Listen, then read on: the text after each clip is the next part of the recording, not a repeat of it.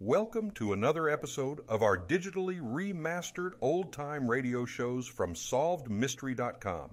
Visit our website for complete collections of your favorite old-time radio series.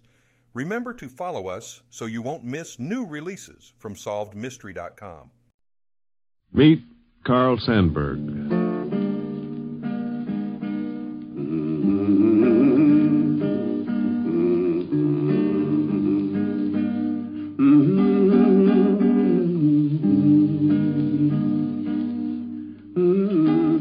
In the next hour, you'll hear, by transcription, the story of Carl Sandburg, a poet, a folk singer, an author, and a historian.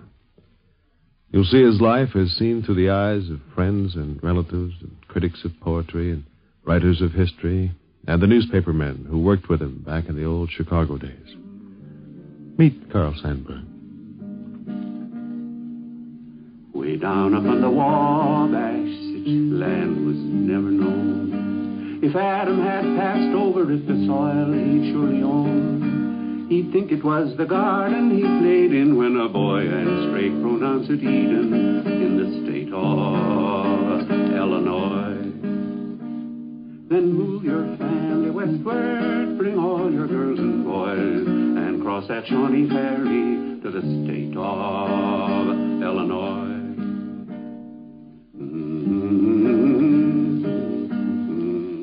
I'm Dave Garraway, and like many another person in this radio business, I go home after a day's work and sit down and relax, and often with a book of poems in my hand. My taste in poetry is personal, of course. Almost everybody's is, I guess.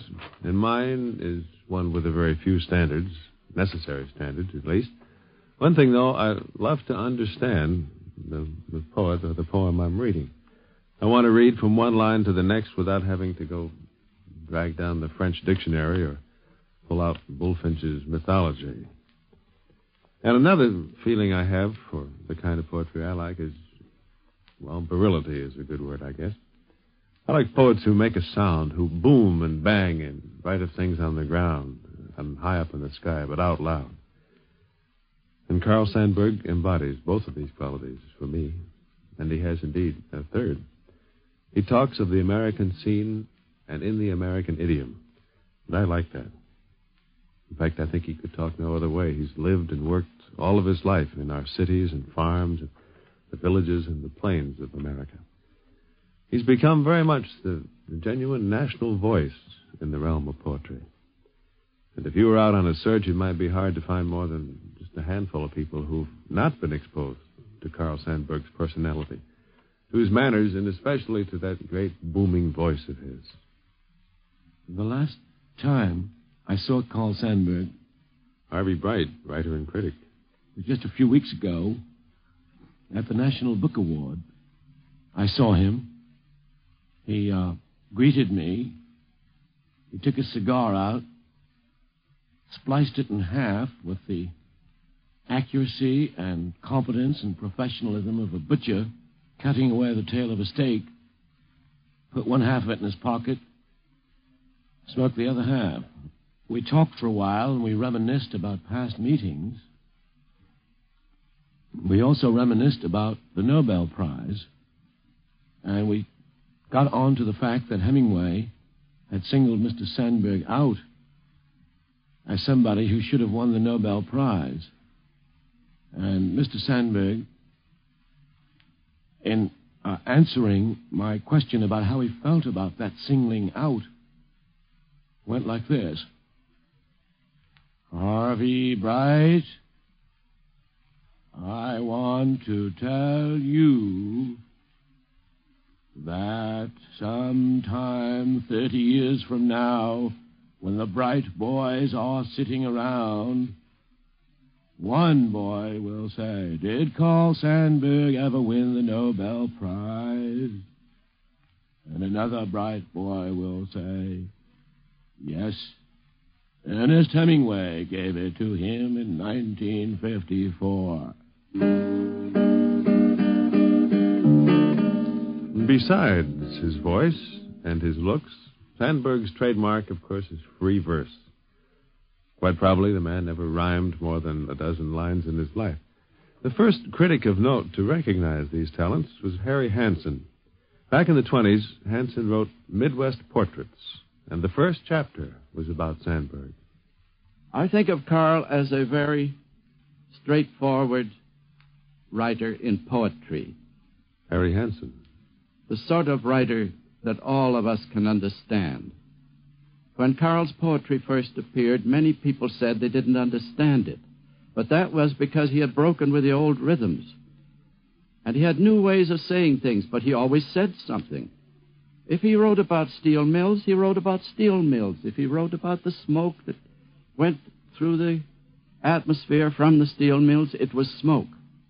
That smoke may have inspired thoughts, sentiments, ideas, but you could grasp it, and I could grasp it, and it wasn't loose and abstract. Carl has no sympathy for the abstract. A year or so ago, there was a large dinner of the Poetry Society of America in New York. It was given in Carl's honor, and Carl spoke there. And among other things, Carl read his poem, Abracadabra, which makes fun of the modern abstract poetry. Seated in front of Carl were many poets who wrote abstractions, who wrote the modern poetry. They were amused, they were genial and friendly. They understood Carl. They understood that Carl was not in their camp, that he didn't understand and wouldn't attempt to understand what they were trying to write, and that he was talking for poetry that you and I can understand without having to go to the author and ask for a glossary. Hill blue among the leaves in summer, hill blue among the branches in winter, light sea blue at the sand beaches in winter, deep sea blue in the deep, deep waters, prairie blue, mountain blue. Who can pick a pocket full of these blues, a handkerchief of these blues, and go walking, talking, walking, as though God gave them a lot of loose change for spending money to throw at the birds, to flip into the tin cups of blind men. In the years just before the First World War, Chicago was a center of literary renaissance in the Midwest, in fact, all over the country. It was there that so many great people came into flower, like Edgar Lee Masters, you remember the Spoon River Anthology, and Rachel Lindsay, and Sherwood Anderson, and Burton Rasco, and Ben Hecht, and a great many others. They got there, and they worked and felt free, and they wrote. And it was in Chicago that Sandburg got his start, too. He was rooted in a strong liberal and labor tradition, but still you have to eat, you know. And he took what job he could get. I was the associate editor of the A.W. Shaw Company, business publications. Carol Murphy, Chicago editor. I hired Carl along in 1913, as I remember. He was one of many young editors I put on, and I usually paid them the fabulous salary of somewhere around $100 to $125 a month. I sent Carl out on an assignment to interview some of the leaders in the safety movement, which was a new thing at that time. And he came back with a short story, which I planned to use in Factory Magazine. And as I studied that story, it was typical of Carl. He had written it beautifully. It brought tears to your eyes. You were sorry for this workman who had broken the rules and stuck his hand into a clipping machine and lost some fingers. But the story also made you feel hot under the collar against the management, as if it were their fault, as if the men above him not only were not sorry, but were maybe just a little bit pleased that this guy had got what was coming to him for his carelessness. And in going over this story with Carl and trying to modify it so that it would fit into the magazine and its policies, I said, listen, Carl, you always take a crack at the businessman in your stories. you're always on the laborer's side. Now, the businessman is our bread and butter. And he is not a fellow who delights in seeing his people suffer. He's a decent guy just like anybody else. He's trying to make his place safe, and he's sorry when anybody gets hurt. And we have to keep him happy, and we have to remember that he is our bread and butter, and our job is to help him with new and safer methods. Now, I don't remember how Carl took that, but he was a little stubborn, and the chances are that he tossed back his Abraham Lincoln-like cowlick and stuck out his stubborn Swedish lips and gave me some little wisecrack. And I had this problem all the time with him. So I said, now look, Carl, you write beautifully. Someday you're going to be a great writer. But you don't like to write our factual, unexciting type of stuff. You like to write literature in which there is feeling and sentiment and excitement. And for your own good, I think you just ought to pull out of here and find a place where you can write the kind of thing that you like to write. And he did. And we often met afterwards and laughed about it. Carl hasn't changed. And again, Harry Hansen. Carl is essentially the same man he was in Chicago when he had a very little job and had to play the guitar to make a living, sing folk songs, and write poems and get an occasional little piece of money from Poetry magazine. Carl hasn't changed even though the White House calls him up and he confers with people in the government.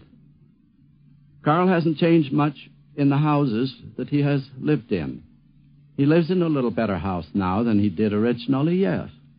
It still is quite modest. He still has land on which goats are being raised, and the goats are being raised for a purpose.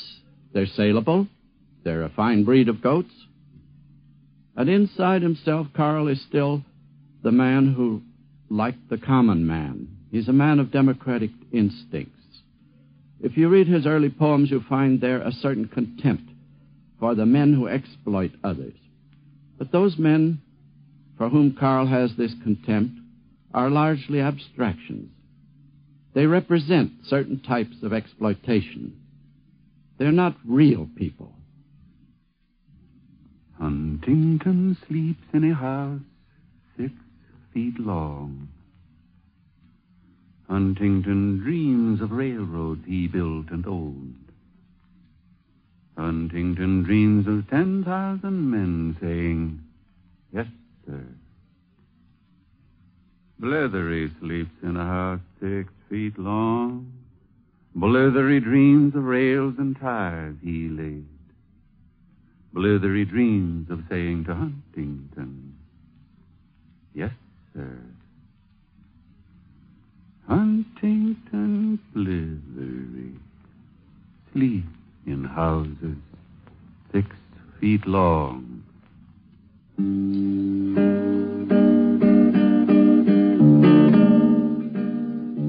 And in those days, there was an influential little magazine called Poetry, founded in Chicago by a wonderful lady named Harriet Monroe. It was influential in its contribution to the culture of our country, but it wasn't influenced very much by anything but what the straight-thinking, forward Miss Monroe liked herself, and she liked Carl Sandburg. And he contributed regularly, and what's more, and this was rather rare in the case of Poetry magazine, he was paid for his contributions. But even then, the rewards of poetry are somewhat less than munificent, as I'm sure you know. And Sandburg needed a job. How he got that job is, I think, best told by the man who helped him get it. His name is Ben Hecht. He just wrote Child of the Century. It was a dull, rainy day of 1914 in the press room of the Chicago County Building, when Sandburg was presented to his working colleagues of the various newspapers, or I should say Sandburg presented himself. The man who brought him in fell asleep before he got around to the formality of introductions.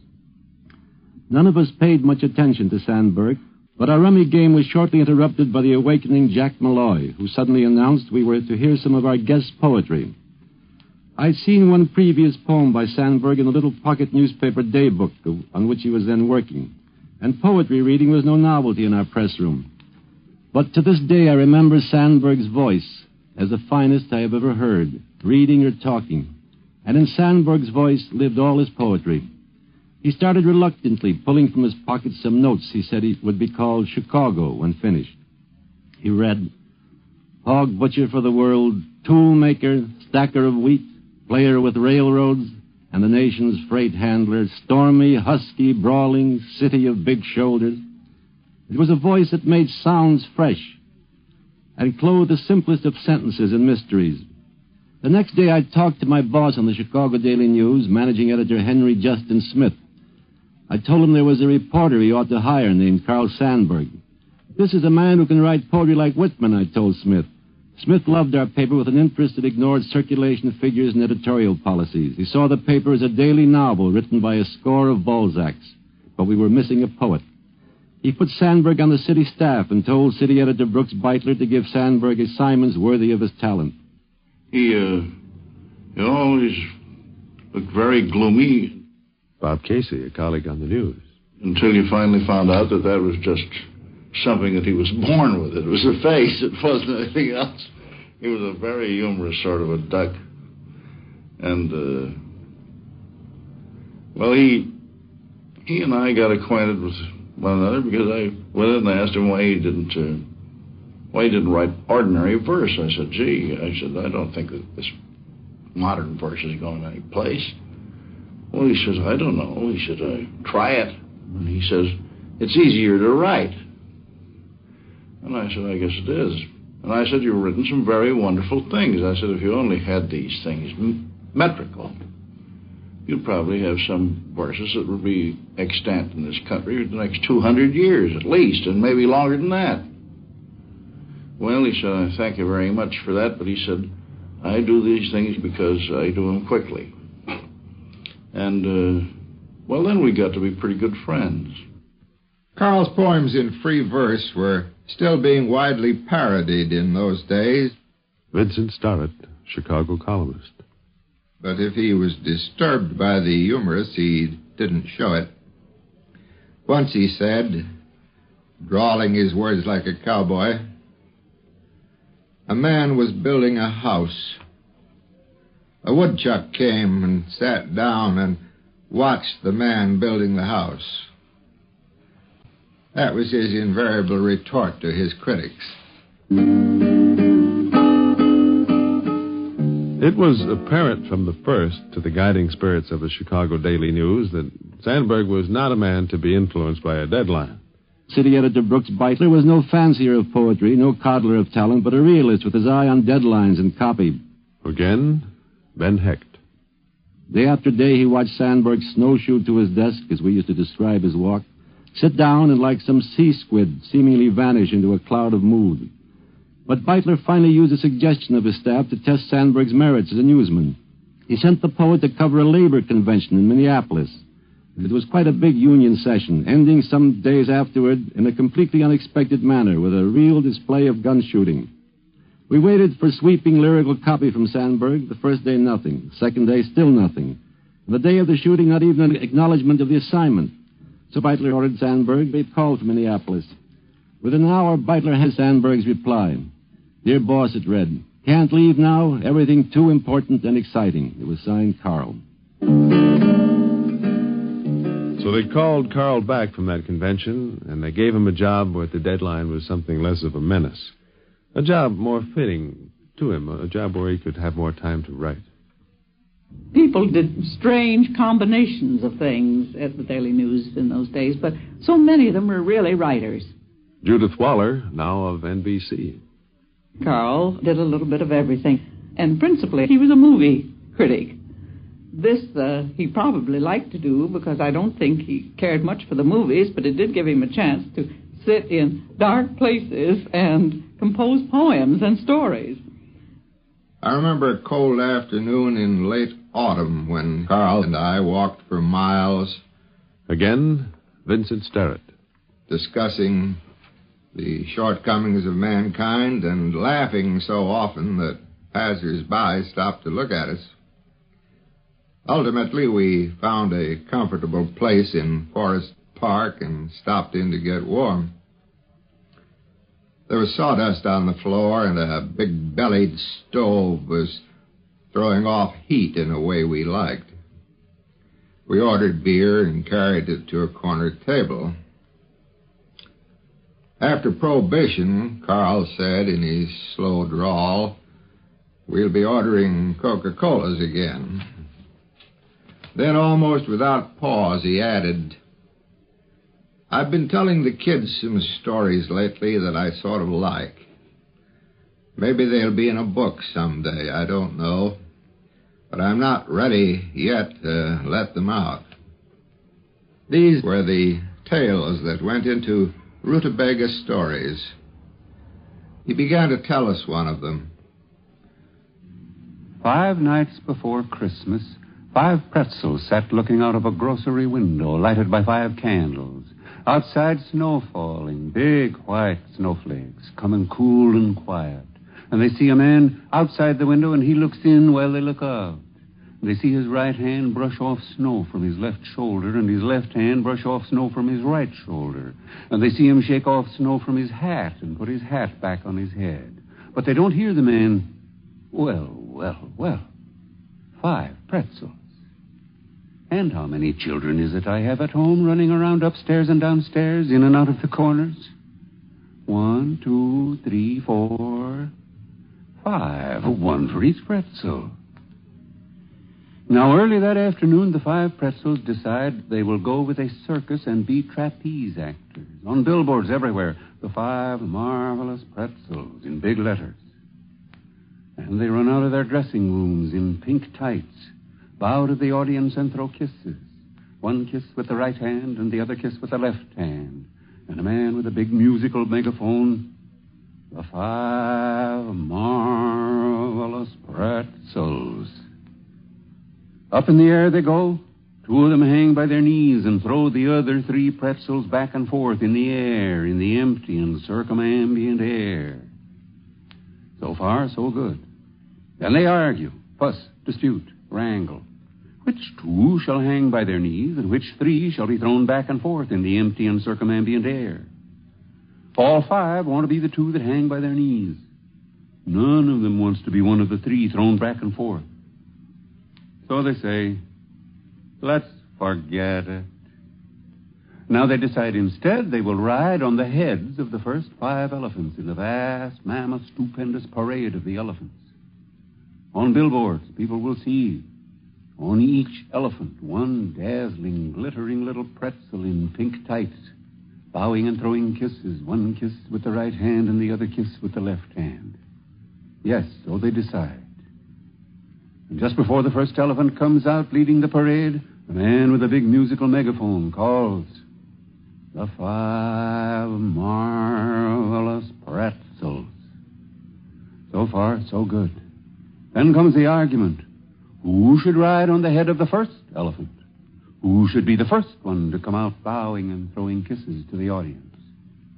They argue, fuss, dispute, wrangle, and at last decide, whoever rides the first elephant today rides the last elephant tomorrow.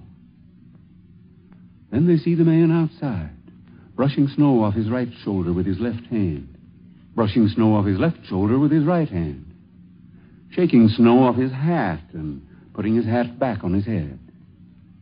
And the man walks into the store and comes out with the 5 pretzels in a paper sack and walks along the street in the falling snow. Big white snowflakes on his shoulders, on his hat. And does he know as he walks along in the falling snow what happened that afternoon and evening among the pretzels? No. Does he know he has in a paper sack the 5 marvelous pretzels? No. Does Does he know they decided to go with a circus and be trapeze actors and then change their minds? No. Does he know they decide instead they will ride on the heads of 5 elephants and bow and throw kisses while thousands of people laugh and cheer and cry, "Look, look, here come the 5 marvelous pretzels"? No. Then what does the man know about what the 5 pretzels want to be? Nothing. Absolutely nothing. Which shows how ignorant some people are. Oh,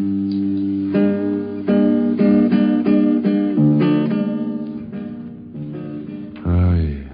The rutabaga stories. I can't define the word magic, but it's in there for me. And I hope that your child doesn't miss the fun of knowing them. Carl Sandburg was born 77 years ago down in Galesburg, Illinois. Maybe he learned about kids by being himself a very typical little boy in a very typical little town. Charlie Krantz, his cousin and boyhood companion, recalls a day when Carl was just 6 years old. The bees were sitting outside, and he took a brush. He thought that was flies, and he walks up along them, and the hives were about that close together. He knocked them bees off, and they got on. Why, if it hadn't been for my dad, they'd have killed him. The bees got on that kid, and he was just black with them, and they stung him. We thought he was going to die. Horse and buggy days, them days, there was no way getting to town, no doctor right here. So they doctored him up the best they could, and he hollered for an hour. And you couldn't blame the kid. They stung my dad so he couldn't see for a couple of days. You know, them bees, they're poison. Young Sandburg's education was very unorthodox, about as unorthodox as he is himself. He did go to grade school, but then he stopped for 7 years. And then he went to college, went to Lombard College in Galesburg. The people who remember him about that time cannot truthfully say that they were impressed very much. Alice Henderson knew Carl from boyhood days. Well, he was very much as he is now. Pretty serious, always pretty serious. Inclined to be interested in affairs of the day, what was going on.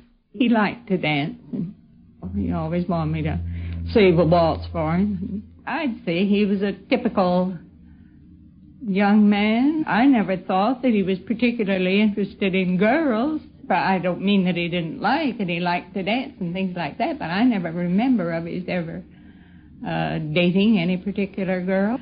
Oh, some young chaps at that age don't think of anything else, you know, but I think Carl probably was thinking of his future and things of that kind. I don't think of any of his contemporaries at the time really felt that Carl was going to do so much. I think that Professor Wright probably began to realize that. Father had a little club. Professor Wright's son, Quincy Wright of Chicago University. A club with about 4 members that he called the Poor Writers Club. I know because they were impecunious or because they considered their writing wasn't too good. But at any rate, about once a week, he'd have these students come to the house and they'd discuss their own writing. Each of them would produce a poem. Father wrote some poetry himself. And I think it was through the Poor Writers Club that Sandburg really got interested in literature. Father was quite an enthusiast for Walt Whitman. He introduced Sandburg to Walt Whitman. And Sandburg had these poems, which he called In Reckless Ecstasy. And we printed it on a little press we had in the basement of our house. And I set up a good deal of it in 8-point Casino Roman myself and ran off the pages on the hand press. And I saw a great deal of Sandburg. He and Father were very, very close friends. Of course, Sandburg was a student at Lombard. He was a good basketball player, by the way. I remember he was a great basketball player on the Lombard basketball team. Later, after he left Lombard, and I think that was about 1902 or 3, he worked for a time in the fire department. And you see him sitting outside the fire department. He didn't have too much business in Galesburg. And he thought that was a good job because he could sit back and write poetry between fires. I read a good many of Carl's things. Again, Alice Henderson. But I don't remember that any of them impressed me very greatly at that time. I probably wasn't old enough or mature enough to appreciate them. I think I'm not old enough or mature enough to appreciate some of the things Carl writes now. I think some of the things are beautiful, just beautiful, but some of the things I think are beyond me. I don't have the understanding of them. I wonder sometimes what he meant by them.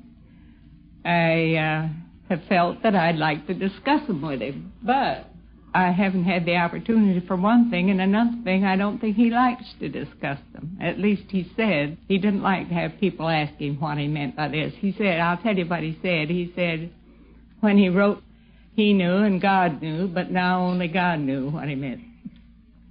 We always sat here and read in the evening.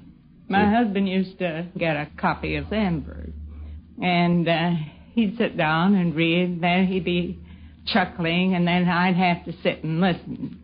And he'd say, why, there's a lot in this, he'd say. You got to kind of study it out. But he said, my, isn't there a lot in that? And he just enjoyed it. Some people, well, I see that probably there was a bit of jealousy of a hometown boy to think that he had gone along so far ahead of them all. Other people admire him very much. In general, I think that I find more people admiring Carl Sandburg away from Galesburg than I do just around Galesburg. She's bounded by the Wabash, the Ohio, and the lakes. She's crawfish in the swampy lands, the milk-sick and the shakes. But these are slight diversions, and take not from the joy of living in this garden land, the state of Illinois. Read Carl Sandburg will continue after a little pause here for station identification.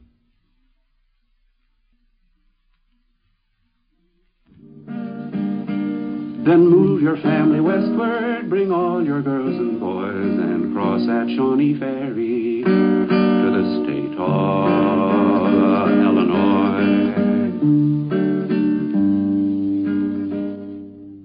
In between grade school and college, Carl took to the road, and he loved it on the road. He hopped freight trains, worked as a waiter in Keokuk, as a field hand out in Kansas. And he met everybody, petty thieves and panhandlers and all sorts of types. Some men who have achieved some eminence often try to minimize the, what shall I say, less glamorous events of their past. But in Carl's book, Always the Young Stranger, he wrote a whole chapter about this excursion. Its heading is called Hobo. I wandered and I groped. It's a long story. I headed back after 2 or 3 years of wandering and groping. I headed back from a town in New Jersey to Fort Illinois, but I got stopped in Allegheny. I was arrested at McKee's Rocks, charged with riding on a railroad train without a ticket. It was a coal gondola. And I got 10 days in the Allegheny County Jail, but that's a long, short story. Some of the first poetry that I wrote was in my wandering and groping years.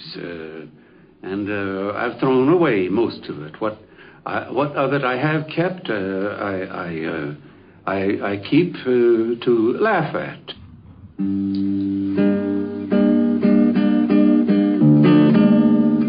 And so the road finally led to Chicago. I've told you how he got started there, but for romantic interest, I better tell you that Sandburg fell in love twice in his life. As a boy, he fell in love first with Abraham Lincoln. And as a young man, he fell in love with Lillian Steichen. One day I was visiting my folks. Edward Steichen, the photographer. On their farm, 3 miles out of Menominee Falls, Wisconsin. My father had taken the buggy and driven into town. And my mother informed me that Lillian was coming home today. While she was doing this, she was fussing with a huge ham in the oven, basting it carefully. And she says, Lillian is bringing a man with her. And then my father drove up the buggy, and Lillian got out. And the man with a dark bang hanging down over one eye, that bang which now looks like a big blob of snow on the top of a pine tree. And my father was scratching his head, and I knew perfectly well what he was saying to himself. And it was, my God, another artist in the family. And my mother was all in a dither. She thought that a poet would be something perfectly marvelous in the family. My sister rustled out in the kitchen to prove what a good little houseworker she was. And I don't believe there ever was a ham in all of history that had such a thorough basting. Well, a couple of months later, they were hitched, and I acquired a brother. Now began the pursuit of Lincoln. Sandburg rummaged through Chicago's bookstores, through the great wealth of myth and fact surrounding the 16th president. He used to visit all the old bookshops in search of the material that interested him. Vincent Sterrett. I can see him now as I saw him then. His gaunt frame bent over a 10-cent bin, his gray forelock falling into his eyes. Old Carl, we called him even then, 40 years ago, because of his gray hair. There was an old bookstore in Clark Street over the river that he used to visit looking for Lincoln material. Outside the door there was a bin of old bound magazines, Harper's, Century's, Atlantic's, and so on, that contained a lot of Civil War stuff. They were quarter volume. The trough was a bit low, so Carl used to seat himself cross-legged on the sidewalk while he hunted through the old magazines for reminiscences of his hero. When he found one, he would rip out the relevant pages and take them inside. But, of course, he always paid for the whole book. There must be many people still living who remember the gray-haired poet sitting on the sidewalk in Clark Street looking for those old magazines, looking for Lincoln material for the great book that he was going to write. In those days, I was a collector of old books, first editions and rare books of every kind, and I managed to excite quite a number of the newspaper men in my hobby, but not Carl. He was never a convert to that sort of antiquarianism. He bought books copiously. He was a wonderful accumulator of books. But they were tools, not vanities, not something to boast about. They were things to read and study and understand. He didn't care a hoot in hell, he told me, for first editions as such. But he was a prodigious reader with a profound interest in history. Lincoln wrote a message to Congress in 1862 in December. He was proposing that Congress should enact a measure by which the slaves could be bought in the border slave states that had not seceded from the Union. It would make for goodwill. It would shorten the time of the war, he felt. And he wrote, "Fellow citizens, we cannot escape history. The fiery trial through which we pass will let us down in honor or dishonor to the latest generation. The dogmas of the quiet past are inadequate for the stormy present." Will that sentence go for today? The dogmas of the quiet past are inadequate for the stormy present. And he added, we must think anew, we must act anew, we must disenthrall ourselves.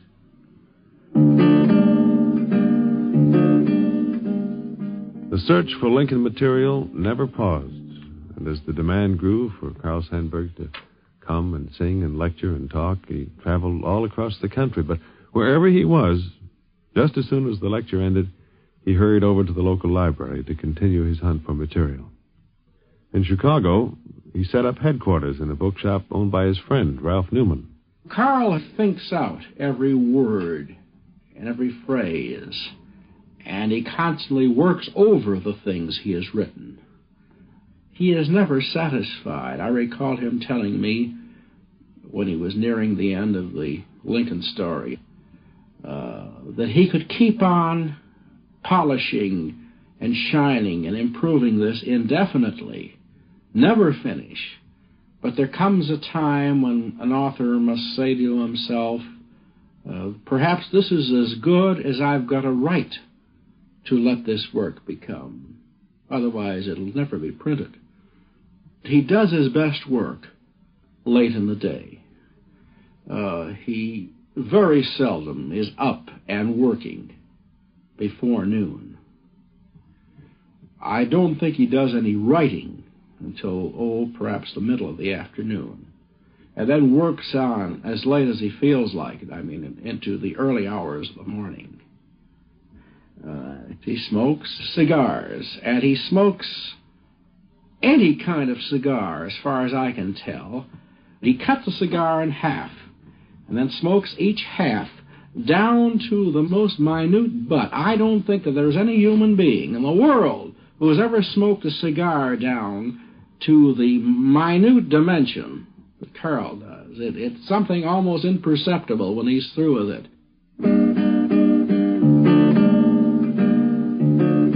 And bit by bit, he found his material. And bit by bit, he wrote down the story of Lincoln and of the Civil War. And what emerged was a unique, monumental history of that period. Sandburg's 6 volumes on Lincoln. Bruce Catton, historian and editor of the American Heritage. Taking him from his birth to the end of his life. Cover ground that's been covered by a great many biographers.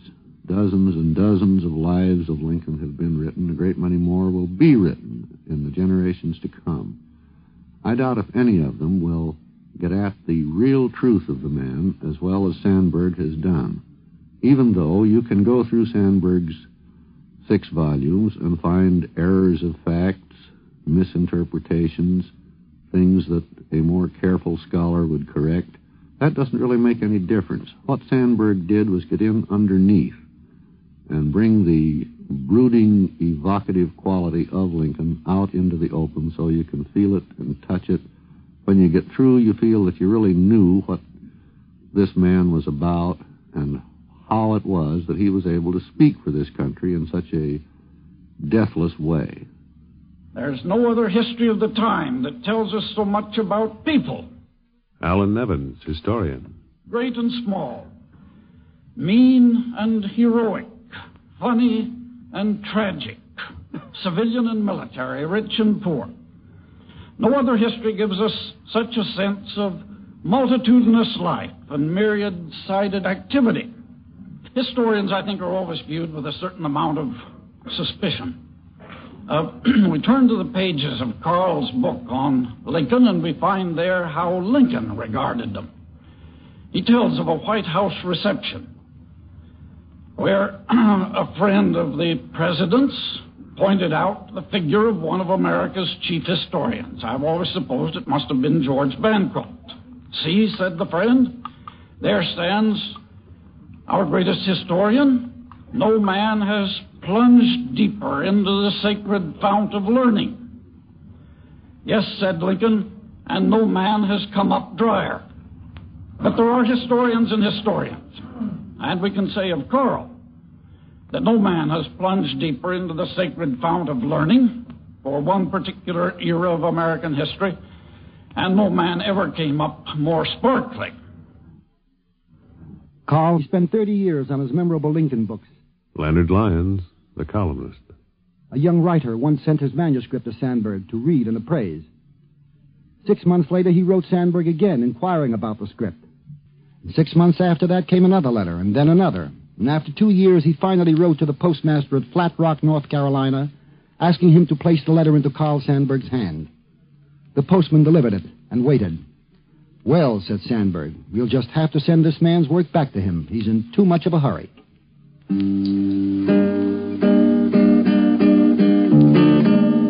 An appraisal now of the man Sandburg, poet, folk singer, author, historian.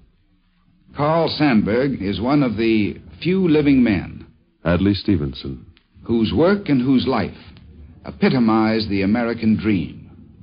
In him is the restlessness of the seeker, the questioner, the explorer of far horizons, the hunger that is never satisfied. In him also is the resiliency of youthfulness, which wells from within and which no aging can destroy. The thing that is memorable about Carl Sandburg, William Saroyan, author and playwright, is a quality of boyishness. He, for all his years, continues to resemble an American boy, a boy of the Midwest, a fellow who might be walking down to where the hobos hang out beside the railroad track, a listener, an interested boy, a boy wanting to find out what it's all about. I think he has had extraordinary integrity over the years. And again, Harvey Bright. He's never wavered. He's written the best that he could write. He's been honest. He's had considerable talent, although the quality and the degree of the talent can be debatable. I would have liked him to have been my uncle, or my father, or my grandfather. I would have argued with him a lot, as his nephew, or as his grandson. The trouble is now that Carl Sandburg has reached such heights that through his efforts, through his work, and God knows I think he deserves them, the heights, it's hard for me to argue with him now. And that would be my only basic criticism of Carl Sandburg. That I am happy he's around, and I am happy that he's written what he's written, and I think it will be memorable and permanent. But when I relate myself to him, I find that because of all this, I cannot be completely honest with him. I'm afraid that I might hurt him, or afraid that I might touch some delicate spot. I'm aware, for example, that it is possible that he and Robert Frost, say, aren't the good friends that one might hope they would be, and that if I said that I admired Frost, it is entirely possible that Carl Sandburg might disapprove of me. So I find myself holding back, whereas I wouldn't with Cummings, or with even, say, T.S. Eliot. Perhaps that's my one feeling, that as the American genius type grows older, he congeals a little and demands from his friends, and from his younger friends particularly, that they subscribe to everything that the master feels. There was a young left-wing musician who tried to sell Sandburg into letting him adapt one of Carl's books into an American opera. Again, Leonard Lyons. Sandburg didn't like the young man's pinkish politics and turned him down. The brash, presumptuous young man suggested, what you should do, Mr. Sandburg, is read Karl Marx. Karl Marx. Sandburg replied, slowly and deliberately, employing, as he always does, the dramatic pause, like a man with much to remember and stores of wisdom on which to draw. My boy, he said, I read Karl Marx when I was a fireman in Galesburg, years before you were born. I took that job, incidentally, because it gave me an opportunity to read. Yes, I read Karl Marx, but I didn't stop reading after that. And, my boy, I'm still reading. Still reading. I saw Carl Sandburg recently at the home of Robert E. Sherwood, a meeting of two men who'd won Pulitzer Prizes for works on Lincoln. Soon after Sherwood's Abe Lincoln in Illinois had opened on Broadway, Sandburg phoned the playwright and said he'd like to see his play. He asked for 2 tickets, one for himself, the other for Sherwood. At the end of the first act, Sandburg said to the playwright, Mr. Sherwood, this is your interpretation of Lincoln. And when the last act opened with the Lincoln-Douglas debate, Sandburg listened and then beamed. Mr. Sherwood, that's my Lincoln. One very cold December day, Robert Sherwood. He telephoned me and said, let's go for a walk. So I went down to the Harkett Brace office, and we started off. It was now late in the afternoon, dark, and bitter cold. And Carl is quite a walker. He really strides out. And we walked from 45th Street and Madison Avenue to Central Park and far up into Central Park.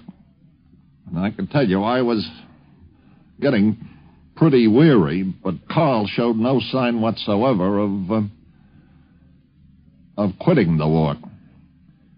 He said to me, now I don't know whether there is such a thing as the life hereafter, whether the honored dead are still with us.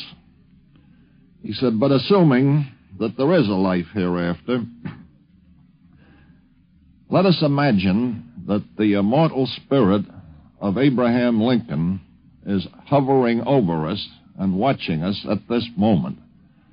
Now, Bob, what do you think is his opinion of the two of us?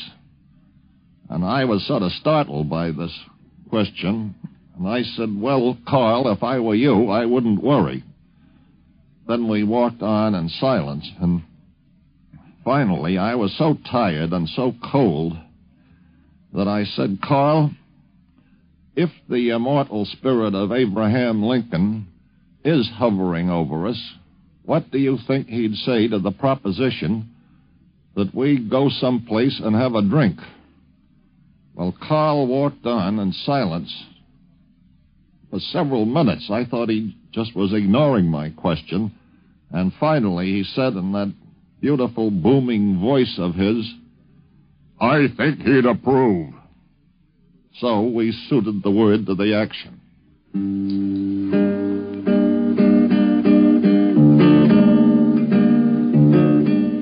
Sandburg has received many tributes, Pulitzer Prizes, degrees from many universities. A high school has been named for him. His birthplace in Galesburg has been restored.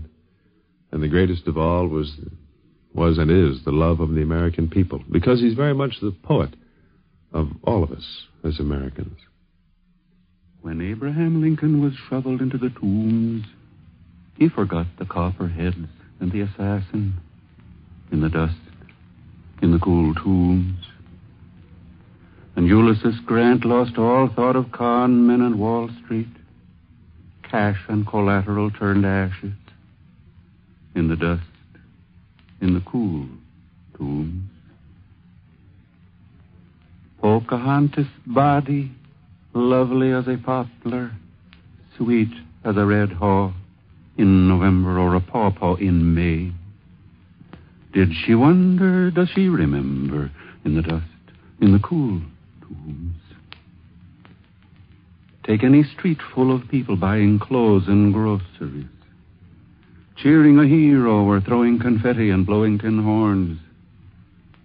Tell me if the lovers are losers. Tell me if any get more than the lovers. In the dust, in the cool tombs.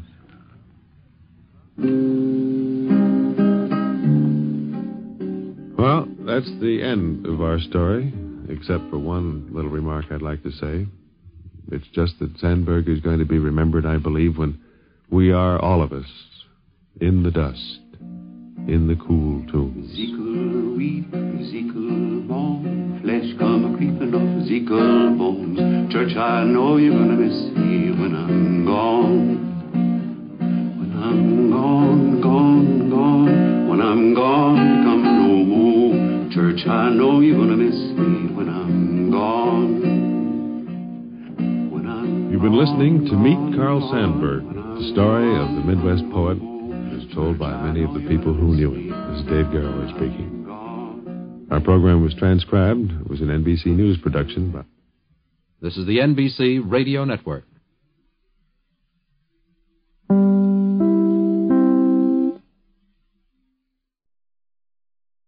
Thank you for joining us and enjoying our digitally remastered old-time radio shows from SolvedMystery.com. Please remember to leave us a review and to follow us for frequent releases.